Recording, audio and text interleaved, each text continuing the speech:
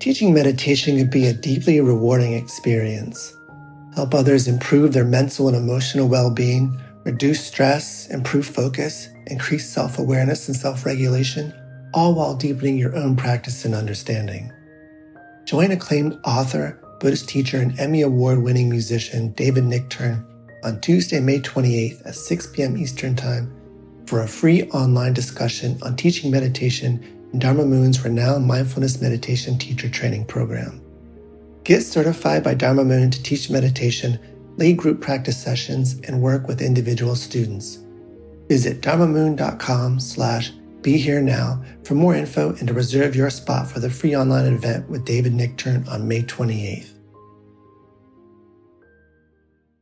I'm Rachel, the creative director for Ram Dass's Love Serve Remember Foundation, and I'd like to welcome you to our Inner Academy, a virtual Dharma hall where our family of wisdom teachers will help you navigate your daily life by bringing ancient wisdom into a modern context.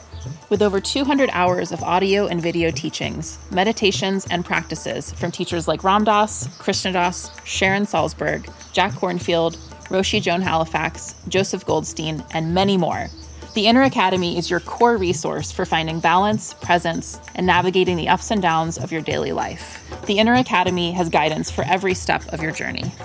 Choose from an annual or monthly membership and gain access to past and future courses, retreat replays, virtual community, and much more. If you've been familiar with Love Serve Remember Foundation for a while, you'll know that most of our offerings are given freely or on a sliding scale basis. So when you subscribe to the Inner Academy, you're paying it forward and bolstering our ability to continue creating accessible offerings for all in the future, as Ram Dass wished for us to do. Be here now and start your journey with Ram Dass's Inner Academy today. For more, visit ramdass.org/Inner Academy.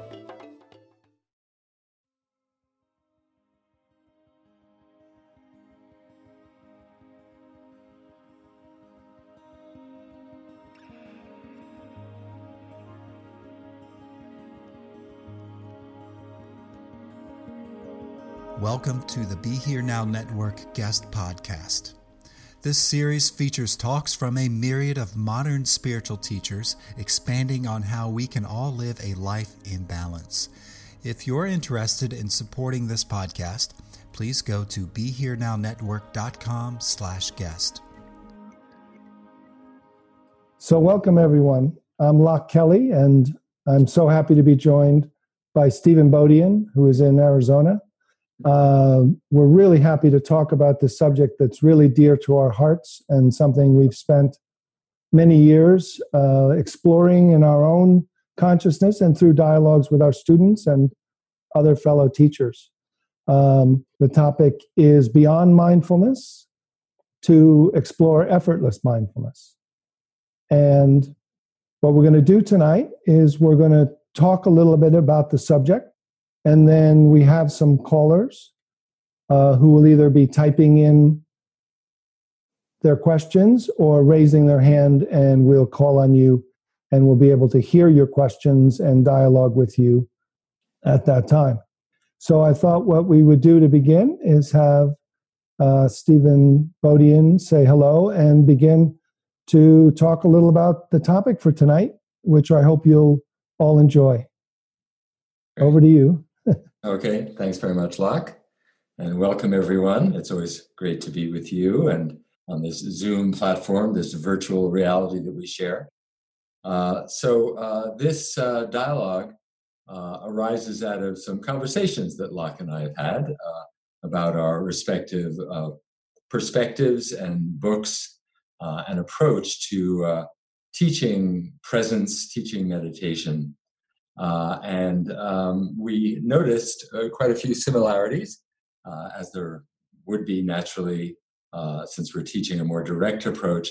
And we thought a dialogue together in more depth that we would share with other people would be a good thing to do. So here we are. This, as Locke says, this is something that no doubt he and certainly I have been exploring for much of my life, actually. I began as a Zen monk, a Zen practitioner, and then a monk for many years, as about 10 years, and spent a lot of time in mindfulness practice, in the very traditional mindfulness practice. And after all those years, I found that I had become very good at being very concentrated and very focused and very present. But I also found, that my practice had become very dry and lifeless. So at a certain point, I felt in all integrity that I had to leave the Zen tradition and explore other things, right? I just felt like the injunction to sit more, which I kept getting from my teachers, wasn't cutting it, do more mindfulness, do more mindfulness. I realized that there had to be another step, right? And I found in working with students that this is a very common theme, perhaps because I've written a book called Beyond Mindfulness. People who've come to a certain impasse in their own mindfulness practice seem to find me out and say similar things. They share the experience that I had. So I had the good fortune, after exploring some Tibetan Buddhist practice for a while, and to stumble upon a teacher who told me to stop meditating, certainly don't make a habit of it. And he said that the only reason to meditate was to find out the meditator, right? And this was Jean Klein, and he said that meditation conditions the mind. And what we're looking for is to discover unconditioned mind, so that the more we condition the mind, the farther we are taken away from our innate unconditioned mind, right? So the fact is that most forms of meditation, and of course we're talking particularly about mindfulness, but there are other forms of meditation, condition the mind in a certain way. And this can be very beneficial. I've written some books on mindfulness, even though I haven't practiced it for a very long time in the traditional way, because it has enormous benefits. If you sit quietly and follow your breath on a regular basis, shift your attention from your thoughts, past and future, into the present moment. It helps with anxiety, depression, health problems. There are numerous MRI studies of brains under the influence of meditation, and how mindfulness meditation actually changes the brain in what would be considered positive ways, right? And there's a great deal of research on this. The only problem with that is that, first of all, you are determining beforehand what's positive and negative, and you are, again, conditioning the mind in a very particular way, okay? So what I discovered with Jean Klein, quite soon after I met him, after I was given the permission, you could say, which was very welcome, to stop this habitual practice of meditation on a regular basis and just explore, as they say in Zen, turn the light inwardly to illuminate that which is always aware. Right? And very soon afterward, there was an awakening to this presence, this awake awareness, which is always here, right? So the usual way that mindfulness is taught is what would be called, as I talk about in my book, a progressive approach, okay? We are practicing mindfulness in order to develop certain mind states, certain qualities of mind, in order to be able to perhaps have deep insight into our true nature. And in the meantime, perhaps develop certain qualities of mind that are considered beneficial, and to avoid certain negative qualities of mind. Again, this is progressive, and there's a sense of an ongoing self-improvement project, shall we say, right? We're endlessly improving, endless self-perfection, okay? One day when I was doing a retreat, it all kind of came to a head for me. It all kind of dawned on me. I was sitting very hard, as I am accustomed to doing, sitting in a very focused way.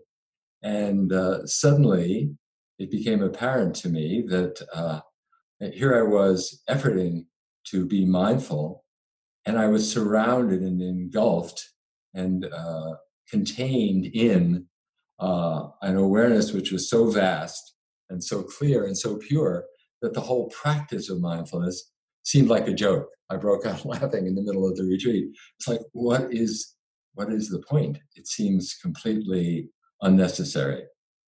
As I say in my book, to practice mindfulness is like shining a flashlight at midday in an attempt to make things brighter. Once you recognize the innate sun of mind, sun of awake awareness, then the whole idea of shining this little flashlight here and there becomes kind of humorous, right? So instead of meditation, we talk about in the Tibetan Dzogchen tradition, which I studied for a number of years, we talk about non-meditation. So we're really talking about discovering our natural state, okay? So there are the pitfalls of mindfulness, of doing mindfulness, are that, first of all, we have the sense that we have to constantly effort to generate a certain state called mindfulness, right? Called awake awareness, called awareness, right? Then awareness requires effort. But in the direct approach, which is what I teach, there's really a direct pointing to the nature of mind, to our natural state of inherent wakefulness, which is always already present, right? You don't have to do anything to make it happen. You don't have to generate it. And in fact, the whole idea that you have to do something in order to make awareness happen just takes us away from this innate, inherent wakefulness, which is limitless, all-pervasive, timeless, non-locatable, right? And ultimately is realized to be who we really are, our essence, our ground, right? So in terms of awakening, in terms of everyday life, for many people, mindfulness is an extraordinary gift, really, an extraordinary practice, which allows us to have a little space, right? Have a little distance from the contents of our mind, right? The more that we can be present for thoughts and feelings, the more that we can recognize that perhaps we are not our thoughts and feelings, right? But still, this notion that we have to generate it becomes a pitfall further down the road. So initially, and for many years, for many people, it can be an excellent practice that is moving us toward awakening. But at a certain point, it's almost like, as I did, we hit a wall, And another reason for that wall is that in the very fabric of mindfulness practice is a separation between subject and object, you see. Now, spontaneously, that subject and object split can dissolve in the midst of mindfulness practice. But the very notion of being mindful of objects, I am being mindful of objects, right? There's a split between the one who's being mindful and the objects, the contents of awareness, of which I, the mindful person, am being mindful, right? And that split can get subtler and subtler as you become a more and more experienced meditator. And I found people who've meditated in this way for many years have a really hard time giving up being this mindful person, this mindful mind, that they've become so adept and accustomed to practicing, you see. So why go that long way round, you see? If you have practiced mindfulness, then by all means, then you can continue your practice if you'd like, but we're offering an alternative here. But what I discovered is, why go all the way around, right?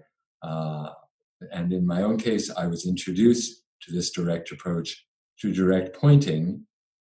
And what I found in working with people is that it's possible to point directly in this way and to discover it in an instant, in a moment, without the elaborate practice, right? So let's do a little exercise, just a quick one here, a little taste. It's one I like to play with because it's kind of humorous. I'd like you to, if you'd like to join here, to close your eyes. You can do this, with eyes open too, but it's kind of has a more dramatic feel to it if you close your eyes. And then when you open your eyes, I'm going to ask you to try to be aware. Okay? So open your eyes and try to be aware.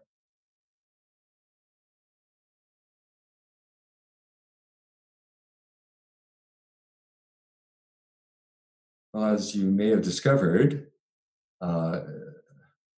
there's absolutely no need to try to be aware, right? As soon as you open your eyes, awareness is there. It's present, right? There's no effort involved, no practicing involved, no doing involved. All you did was open your eyes, and awareness was present, you see. So awareness is always present in every moment of experience. In fact, there would be no experience without awareness. Awareness is the sine qua non, without which experience could not take place. So it's really more about recognizing the awareness that's always already taking place. So right now, you can do just that. As you're sitting with eyes open, you can be aware that awareness is taking place, right? There are the contents of awareness, but then there's awareness itself, right? And awareness itself can't become an object of awareness in the same way that a desk can or a computer can, but we can become aware of awareness as the background, as the ground, as the space in which experience is taking place. So, and this is what the meditations that I lead people on, and Locke, of course, leads people on, is more of an invitation to discover and recognize the awareness that's always already taking place, and then to learn to rest in that, to rest as that. I sometimes say, fall awake, fall back in to the awakeness that's always already taking place. And in fact, it turns out to be less a matter of doing, in fact, not at all, a matter of doing, or creating a particular state, but more a matter of letting go of the manufacture of states, letting go of the fixations, because it's more like the clouds that obscure the sun of our innate awareness. It's more like letting go of the clouds. So the tendency for most of us is to fixate our attention. We fixate on past and future. We fixate on problems. We fixate on concerns. We fixate on our work. We're constantly fixating, right? So awake awareness, our natural state, is actually the absence of fixation. It's pure openness. right? So it's really more about letting go of fixation, which allows us to return to our innate openness. And that's the journey of the path is more about letting go of fixation and rediscovering, reacquainting ourselves, falling back into the awareness that's always already taking place. Okay, and in doing that, we're not fabricating any states. Okay, I work a lot with people who have had some spiritual experience, some state, and want to regain it. And of course, my first advice is to let go of trying to recreate anything and become aware of that which is aware of that state and of the desire to have another state, right? So when we generate states, when we try to be mindful, it has the quality of suppressing our innate aliveness, particularly emotional expression. A certain deliberate mindfulness, as Locke likes to call it, the practice of mindfulness in a traditional way, even though it can make us more attuned to emotions in some way, also can be subtly suppressive. So the openness to whatever is, the openness to whatever arises. Now, of course, in some way, one could say that is a kind of mindfulness. And Locke will speak about that when he talks about effortless mindfulness, which is a beautiful way to talk about what I tend to call openness, or a natural state of innate wakefulness. So that's sort of a little map of the territory, the direct approach to innate wakefulness, as opposed to practicing and doing a particular mind state, which inevitably, in Zen, there's an expression, don't put another head on top of your own, okay? So practicing mindfulness is putting another head on top of our own. We have a perfectly good head. It's just a matter of discovering our perfectly good head, innate wakefulness, our natural state, and not trying to constantly put another head on top of our own. Okay? So that's a few things there. Locke, for you to bounce off of. Look forward to our conversation. Wonderful. Thank you so much for that sharing and pointing and talking. Yes, I mean, just to say very clearly that Stephen and I are not denigrating mindfulness in its deliberate form. In fact, I turned on the TV to watch some Olympics the other day, and who was there on public TV but Stephen Bodian teaching mindfulness? Oh, you caught me. It's my other gig. It's my day job. But all that to say that I teach, I've taught mindfulness. I teach mindfulness. I think it's what we're calling deliberate mindfulness or basic mindfulness or initial mindfulness. It are the traditional practices that in Mahayana and Vajrayana, Tibetan Buddhism, Dzogchen, Mahamudra are considered preliminary or initial practices that are valuable and one way to calm the mind and soothe the body. Now, what I think in contemporary practice that we found and many others have found is that once you calm the mind and focus it, or focus to calm, or calm to focus,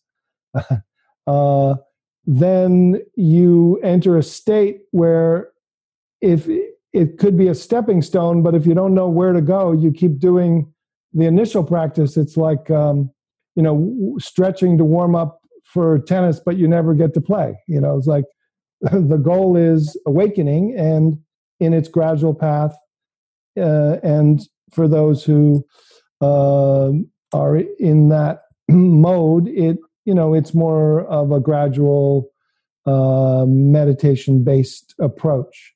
But both of us while having tried the the gradual, the medium, and the direct, have chosen the direct because we found it's direct. I don't know, that seems to be. Because once it shows up, it's quite remarkable. I had gone off to study in Sri Lanka and did a 6-month in the university and monasteries and did 10-day retreats, 21-day retreats, and Vipassana. In fact, one time after a 10-day retreat, like 4 months into my studies, I had reached kind of like 2 days where I had no thoughts. And I was just in this, and I thought, okay, I've got it. I'm awake. This is it. I think this is it. And we didn't have any Dokasans or teacher. It was a fairly big group, and so I got on the bus going down through these tea plantations in Sri Lanka, and the bus started getting more and more crowded. And it was in the afternoon, late afternoon, after people were getting off from work. And about an hour down the road, a man who seemed clearly drunk got on, was pushing everyone around as he was like stumbling back to the back of the bus. And then he kicked me square in the shin, like full on in the shin. And I just went, stop that. What are you doing? And all of a sudden, everything was back. Oh, well. So I thought to myself, aha. So maybe there's some other way to go about this. And that thought stopping or that calm abiding was calm abiding. It was calm. But I think, I'll share this one little science piece early in our talk so we don't put everyone to sleep. But one of the things that they're studying in the fMRIs that relates both to deliberate mindfulness, and now there's been a study that I was part of related to more of effortless mindfulness, is they discovered what's called the default mode network in the brain. And this is two modes of the brain that just go on and off. It's not just one location, but it's literally networks that come on and go off. And what they're doing is one is alternating to look out toward tasks, and then it alternates to go in, either to look inside or to go back into daydream. So when you sit and try to watch your breath, you'll notice you go to sleep, or you go to daydream, or you go to thinking mind, you look at your thoughts, or you go to what's happening in the room, someone coughing. So you're pretty much either going to sleep state, or the default mode is taking you in to look at your thoughts or daydream, or out to hear what's going on in the room and think about what you're going to do and what kind of task, and remember, I've got to do a task. So what they found is that when you do one-pointed attentional meditation, you repress the internal mode of the default mode network. You have one of the two modes on, and that creates a calm state. When you do observation of contents of consciousness, open monitoring, or what is kind of traditionally called Vipassana, or the 4 foundations of mindfulness, watching your thoughts, feelings, sensations, contents of mind, then you're repressing the task mode network, the external, and you're just looking internal. So you actually get insight and calm, but you can't live by just being aware of inside. You can't operate it by just being external. And so this study that they did at NYU, Zoran Josipovic had myself and about 12, mostly Tibetan Buddhists who do Mahamudra Dzogchen style awareness of awareness. We basically became aware of awareness. And the key is that awareness is aware inside and out. And so this is one of the key pointers that I point to just notice when you're aware of the awareness that's aware of thoughts and sensations, that rather than forming a meditator that's a head on top of a head or a point of view, that you feel that there's no location to that awareness, or you check to see if you're aware of the awareness that's here by itself, aware of what's going on outside, of what's going on inside. It doesn't need to alternate. That awareness is seamless and continuous and not latching on to what it's aware of. It doesn't need to attend to it. It's actually unified with it. So it's not even, ultimately what you discover, it's not even like a big sky aware of things passing through, but it's really more like an ocean of awareness that everything is dancing within and arising from and passing. So you feel this embodiment and unity in this. It's not a more detached state. It's not a spaced out. There's some halfway points from deliberate mindfulness to being aware of awareness where people get caught in kind of a spaced out or actually a no self-witness position where they're looking from sky and they're detached from their body, thinking they're only this pure awareness, and they're not their body. But from more the non-dual Buddhist view that form is emptiness, but emptiness is form, that you start to realize that there is more of an almost tantric feeling, that there's a unity, that all the 10,000 things that are dancing are on the screens or wherever they are not separate from what's aware and what you're aware from, which is really one of the definitions of emptiness, which means that there's a continuous, there's not an independent thing that exists, which doesn't mean it's a vacuum. It means that there's a non-separation or a sense of almost more, the awareness is arising as your body and as everyone else. So you kind of drop into feeling home is what most people feel like. So, so the sense of fixation is really the main obstacle, is the fixation from one part of you, or a feeling of having to create a manager, or which is more from your mind and identity. And then the other one is distraction caused by your body brain, which is happening on a level that is just taking you to these different modes and distracting you from being aware.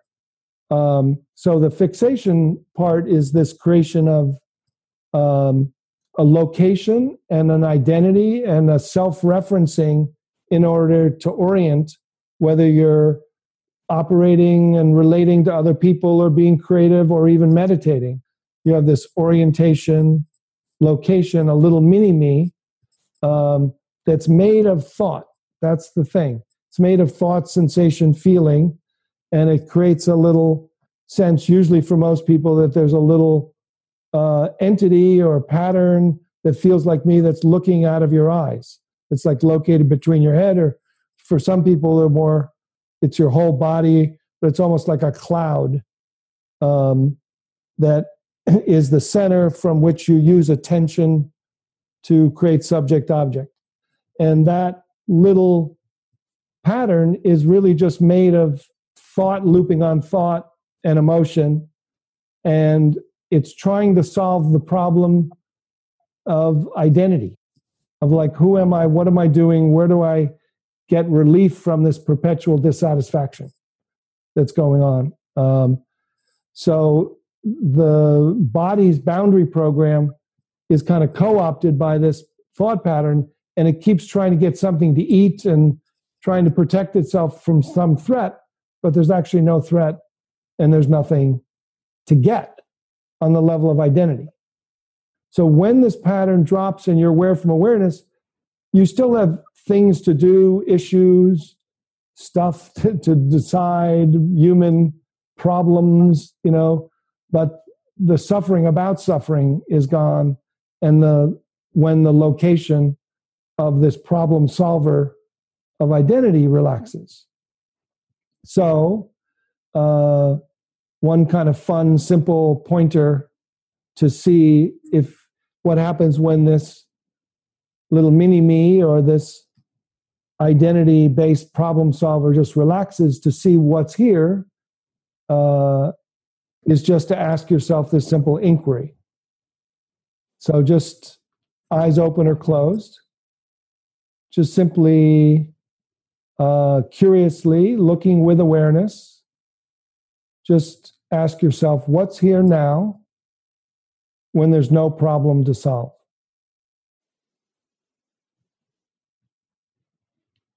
And then just don't look to thought and don't go to sleep.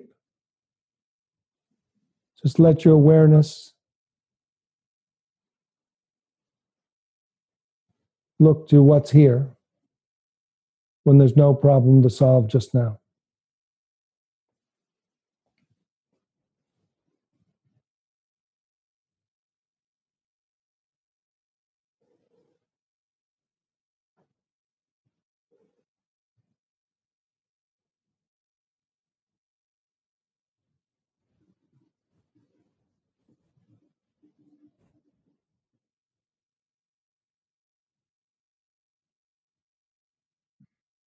And so if you just feel what it's like to not orient by thought, but as if awareness is orienting to awareness and surrendering to that awareness which is already aware of itself, as itself, by itself, that includes everything, is just aware without effort. So just get a feel for what this is like. And you might even ask, where are you aware from? If you're not aware from this little location, just feel where this awareness is aware of your knee from. Where is it aware of the space in the room from? Where is it aware of itself from?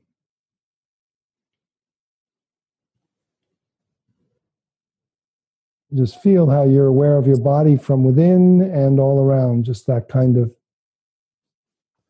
almost, you can even take a little breath and just let yourself kind of feel this continuous field of spacious awareness that's spacious and pervasive and interconnected. And just feel whether it's, are you aware of the awareness? Or are you the awareness that's aware of thoughts, feelings, sensations?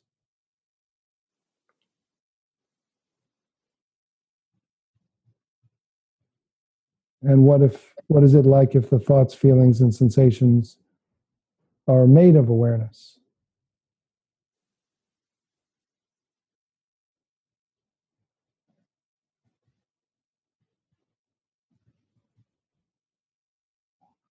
So that's a little beginning of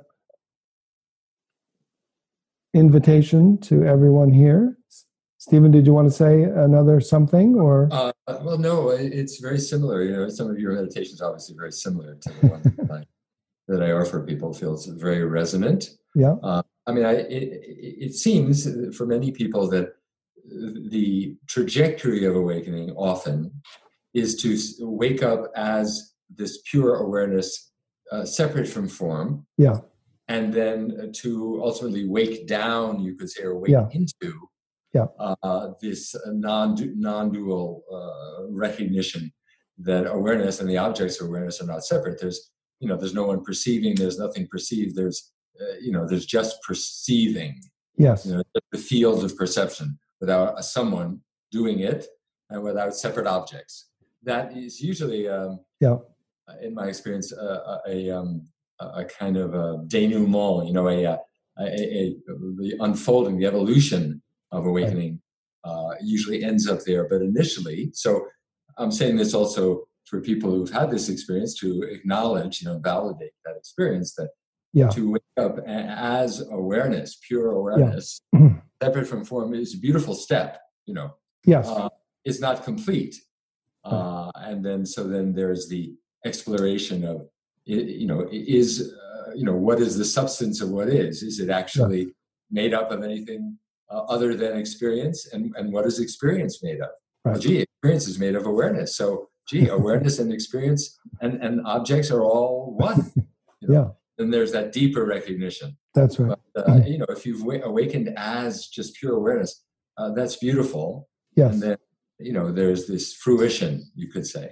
Yes. It still wants to take place. Yeah. Yeah. I mean, it is interesting as we're kind of, we're coming from a certain view that Stephen and I and a number of our colleagues, both from many different traditions, share, from,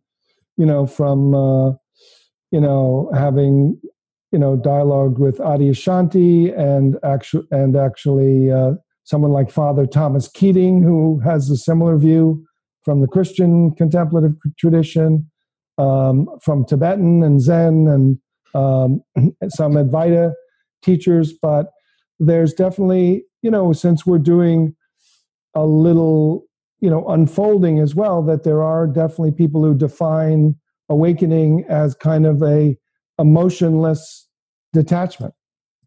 In a number of traditions, I just heard a couple of them. So we're just saying that often is a stage of the separating out from the strong dominance of thought, emotion, instinct, even attention. So attention is such a thing that's used, and even in Zen they say, what's Zen about? Attention. And what else? Attention, attention. And what else? Attention, attention, attention. But actually attention is one of the greatest traps to hold you, because it fixes you in subject-object, and you can get very good at it. So to experience that which is beyond form as formless, pure awareness, even like literally 3 seconds to 3 minutes is often what I say.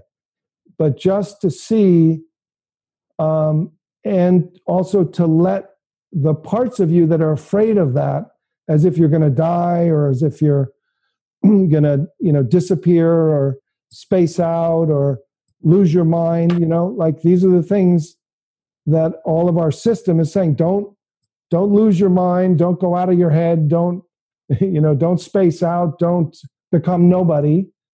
And you're just discovering that the impersonal awareness is the foundation of the personal. And the personal is a mammal and is here. And, some people say, well, when I realized that I wasn't the person I thought, then there was no Locke. There's no one here named Locke.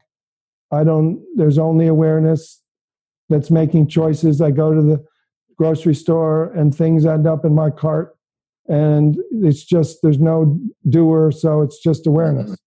And that's kind of a phase, but some people plant their flagpole and try to live there.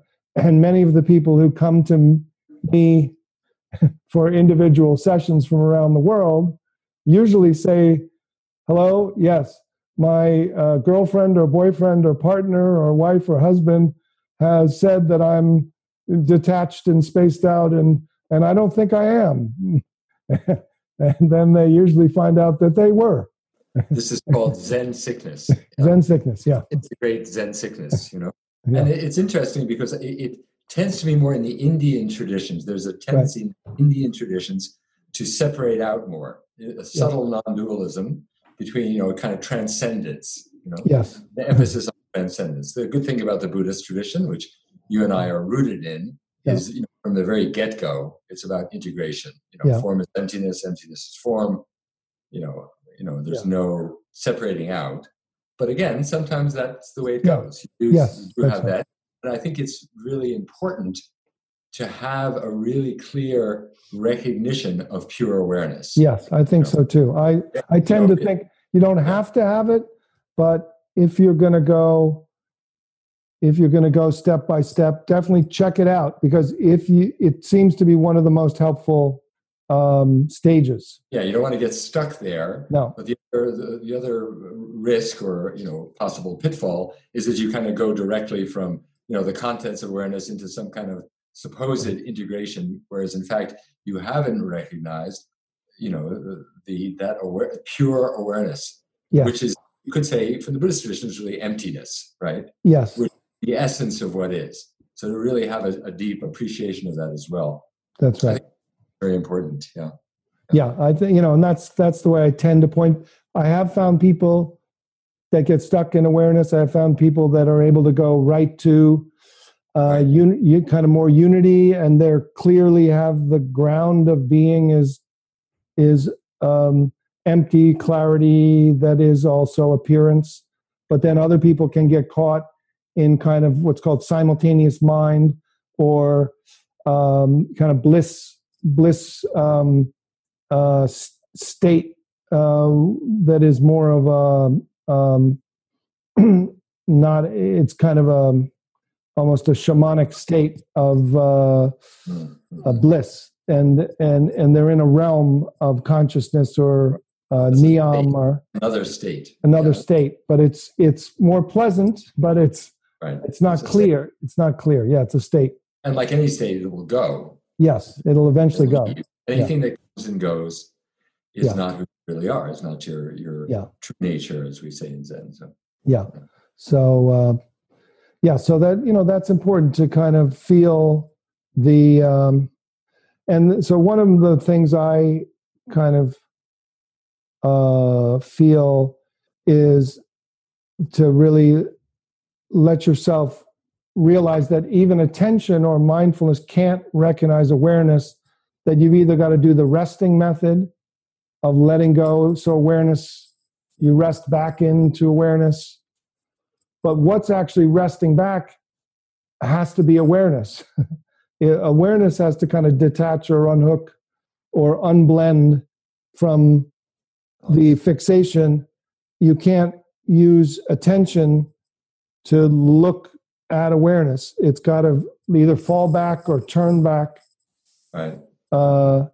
And you'll feel the difference. You won't know, those who are listening are like, what's that? How do you do that?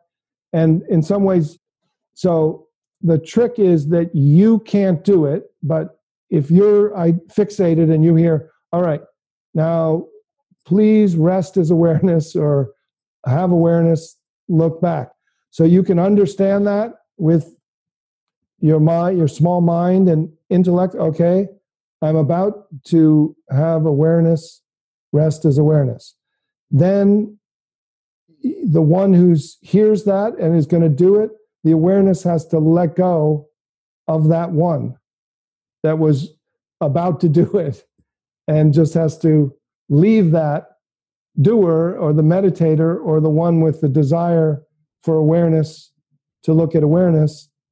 And as soon as awareness rests or unhooks or detaches, you are actually no longer the doer, but you are the awareness moving to find the awareness that then is coming back to be aware of itself, right. Which it was already. So it's that strange paradoxical dance that you kind of like riding a bicycle. You just have to feel it.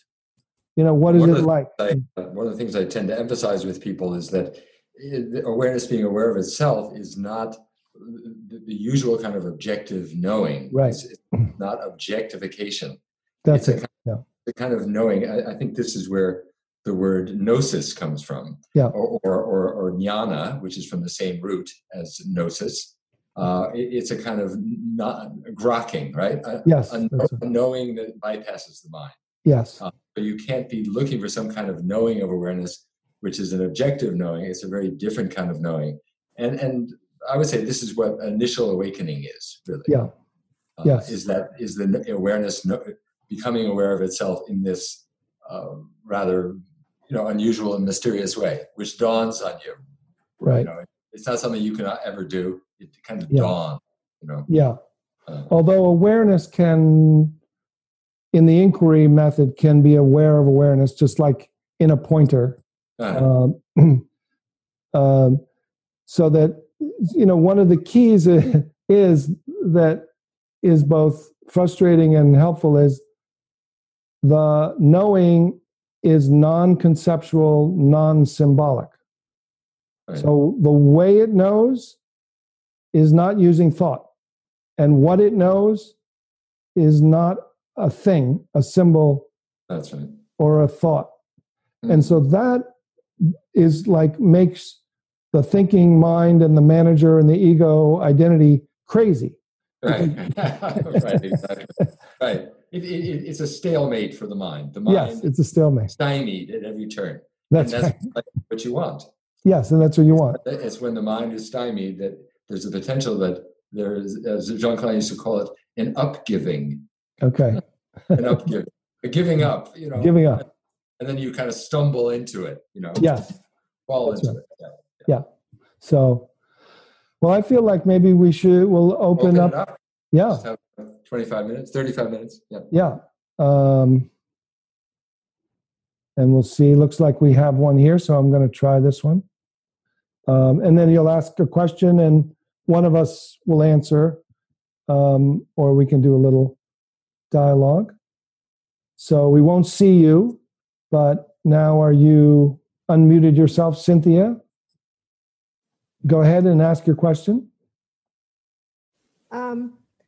I guess I wanted to know, you mentioned Father Keating, who is the main person that has been my teacher. Yes. And so you must be familiar with centering prayer. Yes. And how does that fit in? Because it seems to me there's an awful lot of resting, but not looking. You call it looking. And I just wanted to say, when I start doing some of your methods, which I've read your book, there starts getting to be too much efforting, even though I know you're supposed to let go of effort. Yes. But somehow that becomes a whole process of this looking in the looker and the efforter instead of just, that's why I just sometimes just go back to the resting, because it's just can still open me up in a different way. Yeah. Yeah, I mean, the two main methods, there's different styles of learners and different strengths and blocks for different people. There's visual types and auditory types and, more resting types and inquiry types. So you should follow what works for you. I think both of us have resting practices and inquiry practices. The centering prayer is kind of a little mixture of both. It's a little more of a mantra-based meditation, so it has a little focus of intention and prayerful surrender, but focus on, at least for a little bit of time, one word or sentiment. But the thing is, with any even resting or looking, it's kind of the handoff. Whether you rest, you or look, awareness looks. When it finds, it's called recognition, and there can be some peace that passes understanding, but then it's really moving from recognition to realization. That the peace is not something that's relaxing you, but that you've rested until you discover that the peace is the ground of who you are. So that's those are the pointers that move beyond just the simple starting places, even of some of the resting or inquiry practices like who am I, or centering prayer, or others. So thanks so much for your question. Okay, all right. I have another one, but I don't know if you have a bunch of people waiting. I'll maybe ask it later if no one else. Okay, keep your hand up, and I'll come back to you if. All right. After a couple others. Okay. You want to go, Stephen? And oh, this one. How does the fish looking for the ocean? Is that? Sure. How does the fish looking for the ocean embrace awareness of the ocean and being the ocean? Well, I think that's what we're talking about here. Recognizing that's what Locke was saying. Recognizing yourself as the ground of being. Recognize yourself as the ocean. That sense of being a separate fish in a separate, in an ocean separate from you, kind of dissolves, and you realize that you're the ocean and the fish simultaneously. But I think the way is to recognize the ocean and then let go into it. They were talking about a kind of a letting go of the fixation, the localization, and falling back into the ocean. I tend to use the word openness a lot, as a pointer. So you're open to the openness, and you fall back into the openness and recognize that the openness contains everything, like the ocean, and that you are that. Yeah. I mean, the how is this dance that we're doing. We're playing in the direct method. It's kind of like this upgiving or giving up or surrender or letting go. But there's a feeling. It's really, to me, it's like learning to balance on a bicycle. There's some, how do you do it? Give me a theory of balancing on a bicycle. Okay, here's the theory. When you start to fall left, lean right. That's my theory. So the we give like what's called the view or the description, which kind of is basically saying, here's what not to look for. Here's kind of what it's like if this shows up. Be curious about that. Don't be so curious about these other states or this other need to think or to do or to focus on other.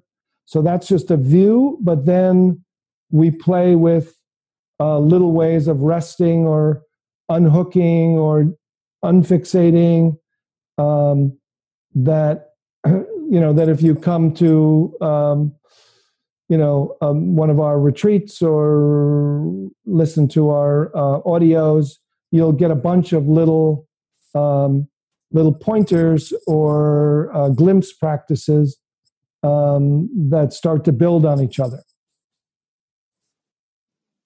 Shall we try another here?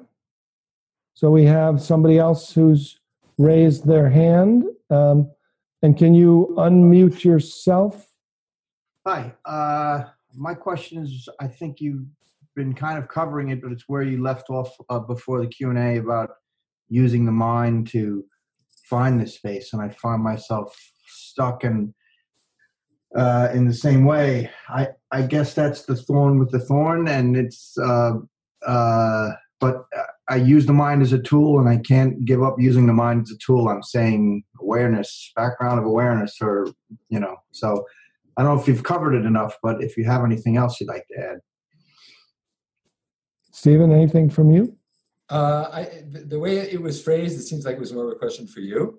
Okay. Go ahead. Yeah. Yeah. So, I mean, this is a lot of, to just for a moment. So let's say, okay, so let's try this. So can you be aware of seeing something in front of you? Mm-hmm. Now be aware of hearing. Now be aware of the sensation in your left hand.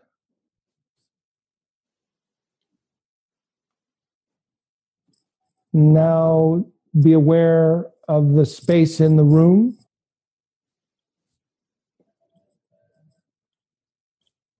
Now be aware of what's aware of the space without referring to thought. So just be aware of the space, aware that awareness is aware of the space, and just notice the tendency to go to thought, but just let thought move.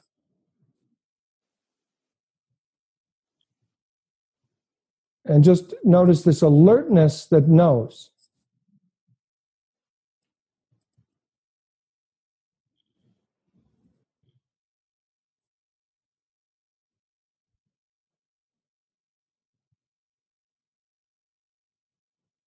So even if you get a little gap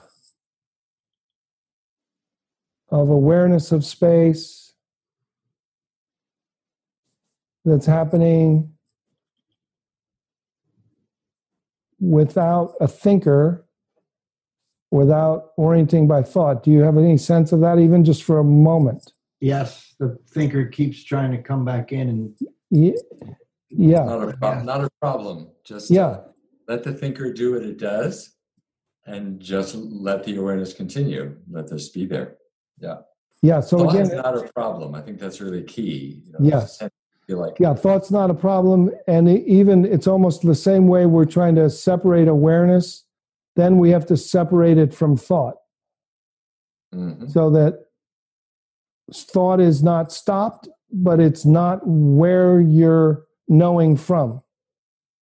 And it's not even required to be alert and aware and awake. That's really the words, rather than even knowing. Just alert, aware of the space. Awareness is aware, it's aware of the space. And then if the thinker or thoughts come in, you're just aware of the thinker or thoughts. So they become the object rather than the subject. Right. Just that little, just even getting a little, like, minute or two, it's like, whoa, right? What did you notice, Brian? Like I said, I did.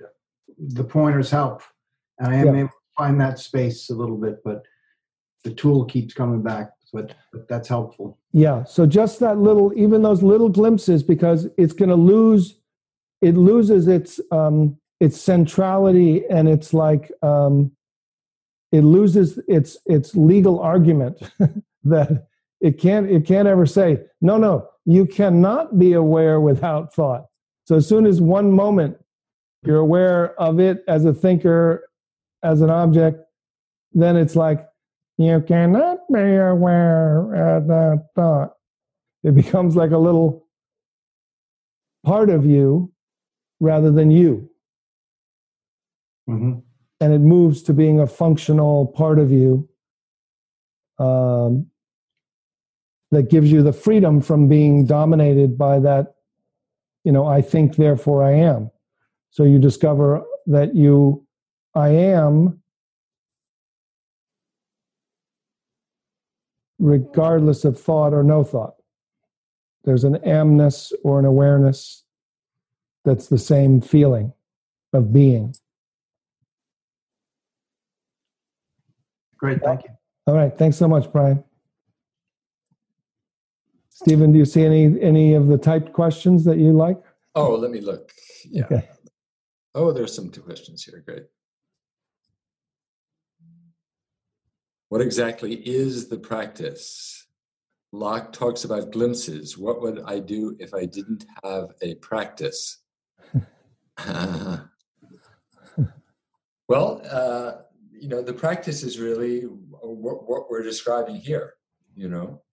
It's to become aware of awareness and to rest in and as awareness, as that which is experiencing, that which is aware, not from the mind, not from thought. So, I think we may teach different practices. I tend to recommend sitting quietly and just being open to what is, letting everything, you could say, be as it is, which again is kind of frustrating for the mind. The mind does not know how to do that, letting everything be as it is. Just be open, rest as awareness, rest as the openness. The mind kind of goes offline, tends to go offline, or doesn't know how to do it. So anything that you can actually do can become a tool of the mind, So that's why when I recommend sitting, is just letting everything be. And then there can be some, as Locke is pointing to, some practices that are about discovering awareness, recognizing awareness, differentiating awareness from thought, and then resting as awareness. There can also be inquiry, of course, which is what is experiencing this moment right now is often a question people work with, a kind of, who am I? What is the experiencer? Where is the experiencer? Thought can't experience, right? Thought is another experience. So who or what is the experiencer? Where is it located? Discovering the source of awareness. Yeah. Yeah. So, this next question is written, says, I enjoy doing the practices you both recommend, but not having an object of meditation means that I have a tendency to space out. Any suggestions? Right. Do you want me to jump in on that one? Yeah. I mean, that's a riding the bicycle thing. Yeah. Isn't it? A kind of riding the bicycle. On the one hand, there's spacing out. Yes. Kind of becoming this lost in this kind of spacey experience. And the other is getting fixated on objects. So what is the openness that is fluid and, unattached, not fixated, but it also isn't spacing out. It's present. It's pure presence, you could say, but there's no focus on any object. Okay? Yeah. It's something to, again, like riding a bicycle, something to discover, to feel your way into, I would say. Yeah. And once you discover it, then it's easy to come back to it. It's like there can be this moment where it's like, oh, there it is. It's like the sweet spot, It's somewhere between really fixated and really spaced out. And then there's like this, just present, open, and then everything is as it is. Very ordinary in some sense. Yeah. Did you have something to add to that point? Yeah, I thought, kind of doing like a short version of that practice that I was sharing with Brian is that, I'll lead you again. Kind of what we're doing is in Buddhism, thinking is considered the sixth sense. So it's actually not who you are. It's just equal. It's where your awareness is identified with and creates a fixation. So if we move awareness from thinking to seeing to hearing to sensation, and then open it up to space until awareness kind of mingles with space, and then you're curiously aware from the space that's already aware back to feel the primary field of spacious awareness, the secondary field of energetic aliveness, and then you could be mindful of one point like your breath. So I'm just describing, and some of you may be already doing it, but I'll slow it down. So we'll be aware of the awareness. Then from the awareness, which is none other than this aliveness, you'll realize that you're not aware from here. You're not using attention, but you're aware from effortless awareness that is feels that sound, thoughts, sensations, and then it can also focus locally without losing its non-local awareness-based knowing quality, which is now knowing from non-conceptual mind. And so that in some ways is like a simple version of effortless mindfulness. What I mean by mindfulness from awake awareness is just attending to any task or relative reality and realizing that there's some connection. So mindfulness almost becomes connection from a different mind, from the nature of mind, from the awareness-based embodied mind, which then feels like it's connected to whatever it's aware of. So why don't we just try that?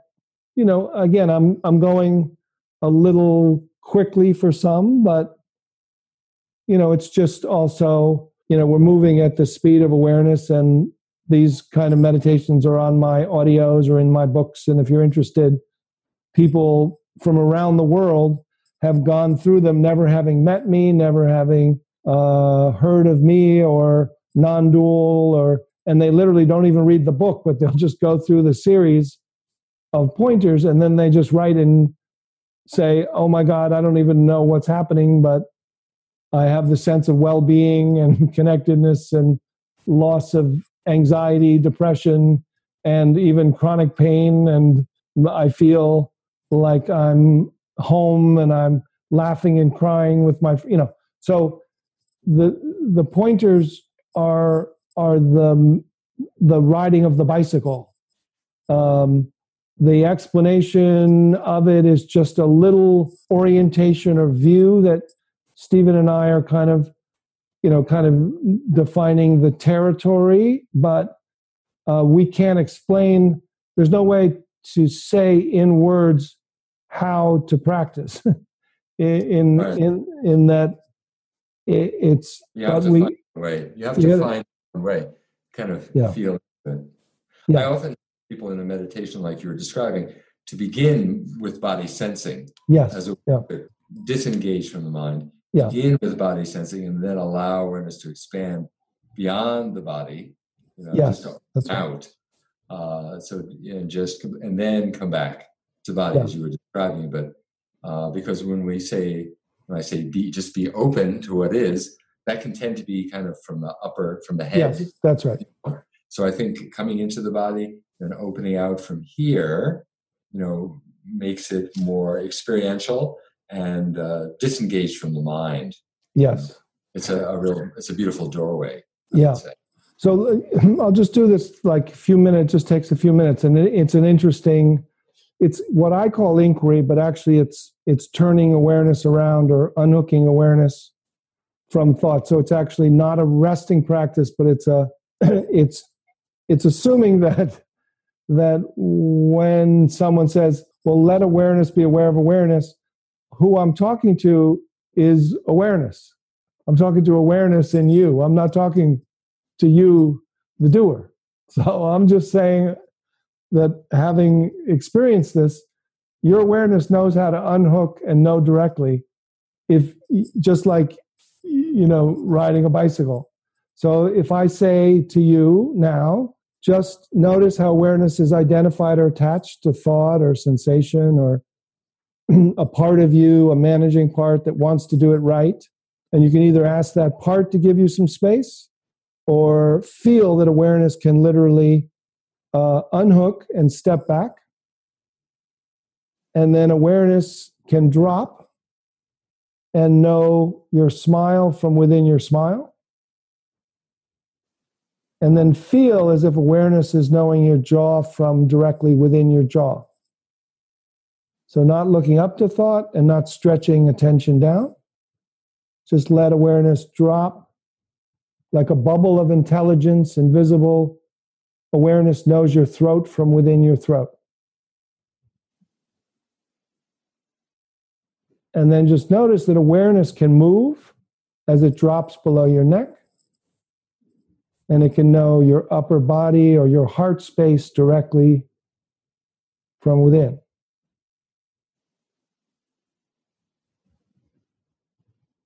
And just notice what it's like to be directly aware of space, aliveness, and awareness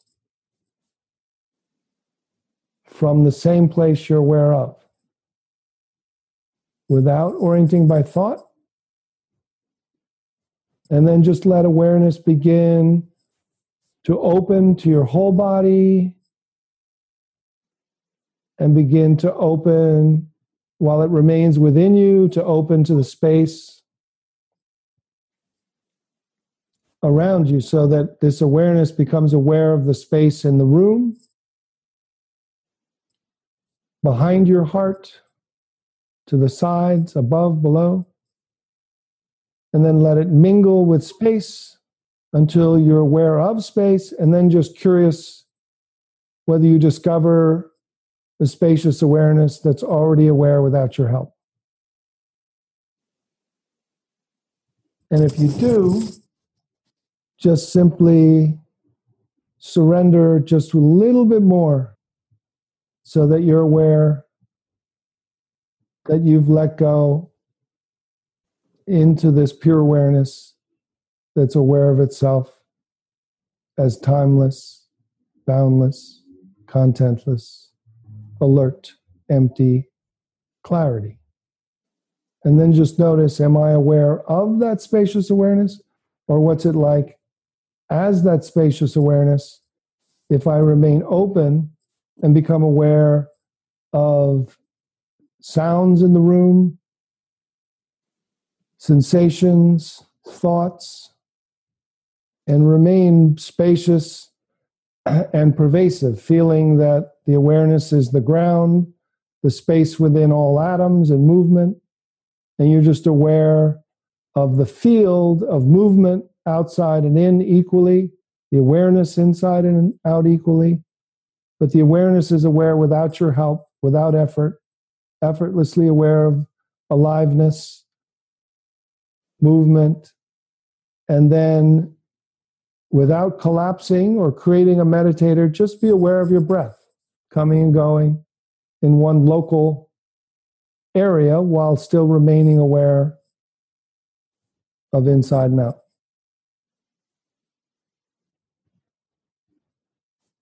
Just breath happening by itself, awareness happening by itself.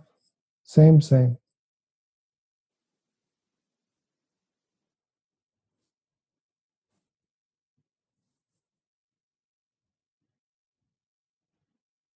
And then just notice that you can also just be aware of the screen in the same way you're aware of the breath, from the space, from the aliveness, from the interconnected field of awareness, without efforting, without creating a looker, just perceiving, happening by itself in this natural, spontaneous, easy, effortless mindfulness. So you could speak from here, you could listen from here, you could not. Thoughts are happening, but you're not orienting by them to know. Just being naturally. Yeah? So there's a little kind of pointer series from dropping to opening to including to interconnecting. So, anybody want to comment on that practice, those pointers, or make any last comments or questions? You can either raise your hand or just enjoy it.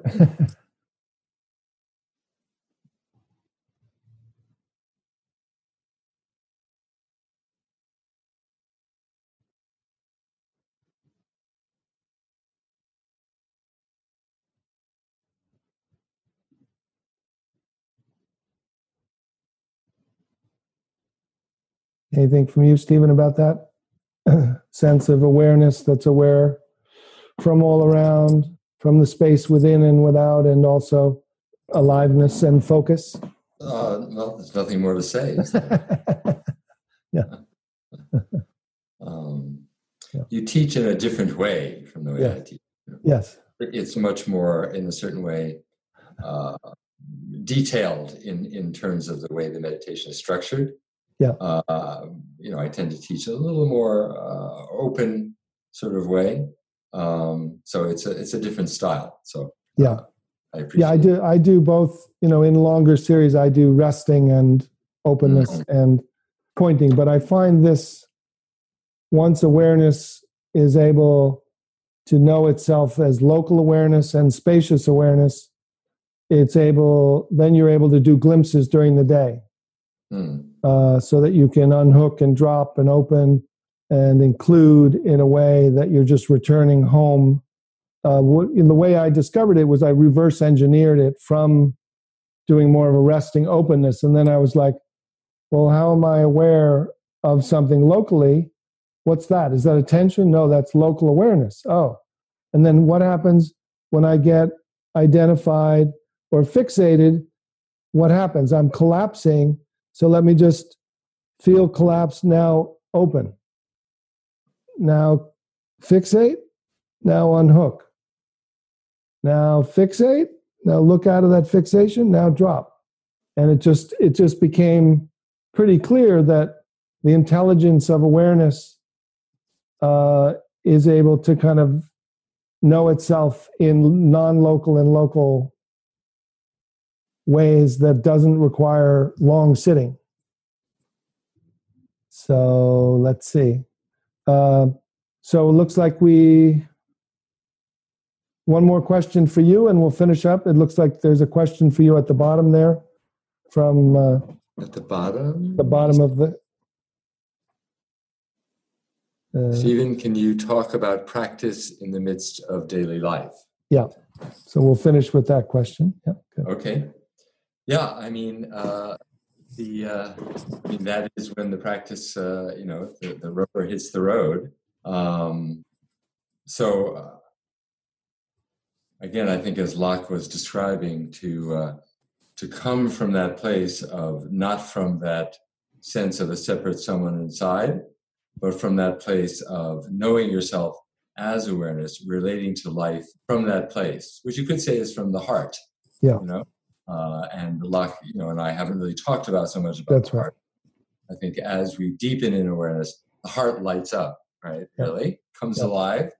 And so there's a really direct connection between knowing yourself as awareness and knowing yourself as this heart that encompasses all things, Yeah. So to come from that place from moment to moment, rather than from the head, right? Yeah. Rather than from the thought factory in the brain or the identity that we've constructed, the construct, what Locke calls the mini-me, is really what it's about. So it's really a moment-to-moment endeavor, for sure. And to keep coming back. If there is a practice, is to keep coming back. To keep unhooking from the thoughts, the identities, and coming back to presence. Yeah. I mean, I'll just piggyback and talk about the heart as the ending. This kind of open-hearted awareness or heart mind is, as we talked about, kind of waking up from identification, then into awareness, then back into the body, waking down, and then waking down from head mind to awareness mind to heart mind. So the operational system is, isn't from really awareness mind, but it needs to be embodied, and it's called, bodhicitta or prajna, or heart mind is literally a feeling that isn't just the emotional heart. It isn't just the heart chakra. It isn't, just kind of, but it has a different kind of love, almost like an unconditional love that that's so beautiful, and intelligence that doesn't have to keep going up to the files in the office of the mind. It's almost like they come by Wi-Fi to your home and your heart. Well, the heart, of course, the heart, as they've discovered, has, even through science, has the same kinds of cells as the brain, right? Right. So there is a heart mind, Yes. a prajna mind that, and again, I think it's when we recognize that we are not separate, right? Yes. And there's a recognition that I and all things are inseparable, or as we say, only perceiving, only awareness, that the heart just lights up, because of not being separate in that way. And so to move from that place naturally is a movement from the heart, I guess you could say, but the heart is everywhere. It's not just localized here, right? That's right. So. Yeah, I mean, it's interesting. Even, Ramana Maharshi, when you read some of the quotes, it basically says that the goal, you first, who am I? And then you realize your awareness. And then it's he says that it's really learning to live from the hridam, or the heart, and that's the goal of all practice. So, and in the same way in Buddhism, it's like often mentioned, like, oh yes, and bodhicitta, or bodhisattva, or but it really is the meeting place of the infinite and the finite, the transcendent and the immanent, and it can be light up and lead you all the way, but it's different than loving kindness or compassion that you do intentionally. Literally, when it lights up, and then what I usually say is, once it shows itself naturally as kind of ultimate, then you just fan it a little bit and you let it burn, and you let the love, you get on board and you dance with it. And then it's different than controlling it or just being detached from it. You get in there and dance, swim, and play. So. Very good. Well, good to spend this time with you, everyone. And Locke, great to have that opportunity to dialogue and share some of our insights and practices that we have. Yeah. So again, Locke has his work, and I of course do the School for Awakening and online classes. So give myself a little plug here at the end. Yeah. Come check out my website, and namaste, everyone. Namaste, Locke. Thank you for setting this up. Yes, you're very welcome. Yeah, I'm kind of moved by just talking about the heart mind and from the heart mind. I hope you all will get a chance. I mean, the reason that I think both of us teach is sometimes I say the motivation is, just to say, hey, the water's great, come on in, is just to say that there's such beauty available. It's not easy, but when you discover it, it's simple. It's just paradoxical and unique. It's not that it's hard or that any of you are incapable of it. It's just subtle, and if you stay with it, and you'll stumble into it, and then you'll discover it's been there all along, and it's already installed in you. It's not something that needs to be developed or created. So, so I'm welcome all of you to any retreats, or take a look at my audios or books if you're interested in those practices, glimpse practices that you can do during the day. Look forward to meeting you all in person sometime, and lots of love. Take care.